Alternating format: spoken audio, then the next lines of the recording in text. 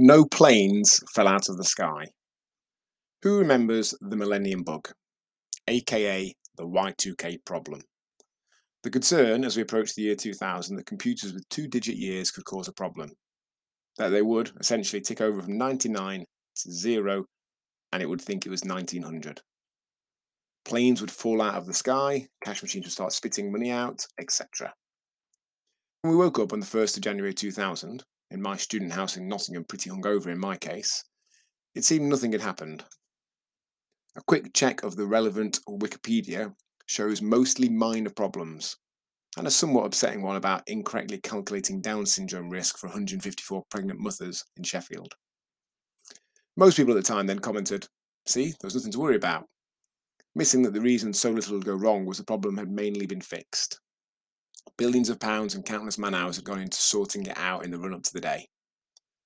The lack of something happening can be seen as both proof that the process preceding it wasn't needed and confirmation that the process worked, dependent on how you look at it.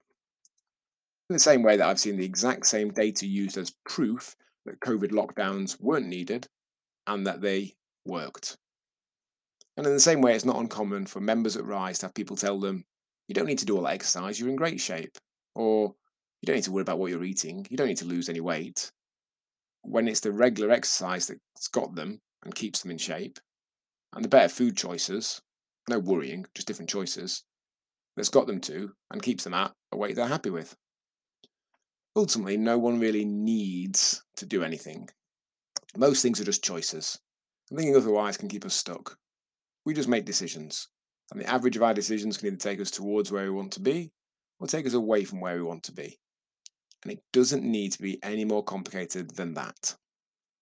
Much love, John Chelenium Willennium Hall. P.S. If you like the sound of an approach where you're not worrying about better choices and searching for motivation and willpower to go and exercise, but are just doing both, then you'll find it here. myrise.co.uk/apply.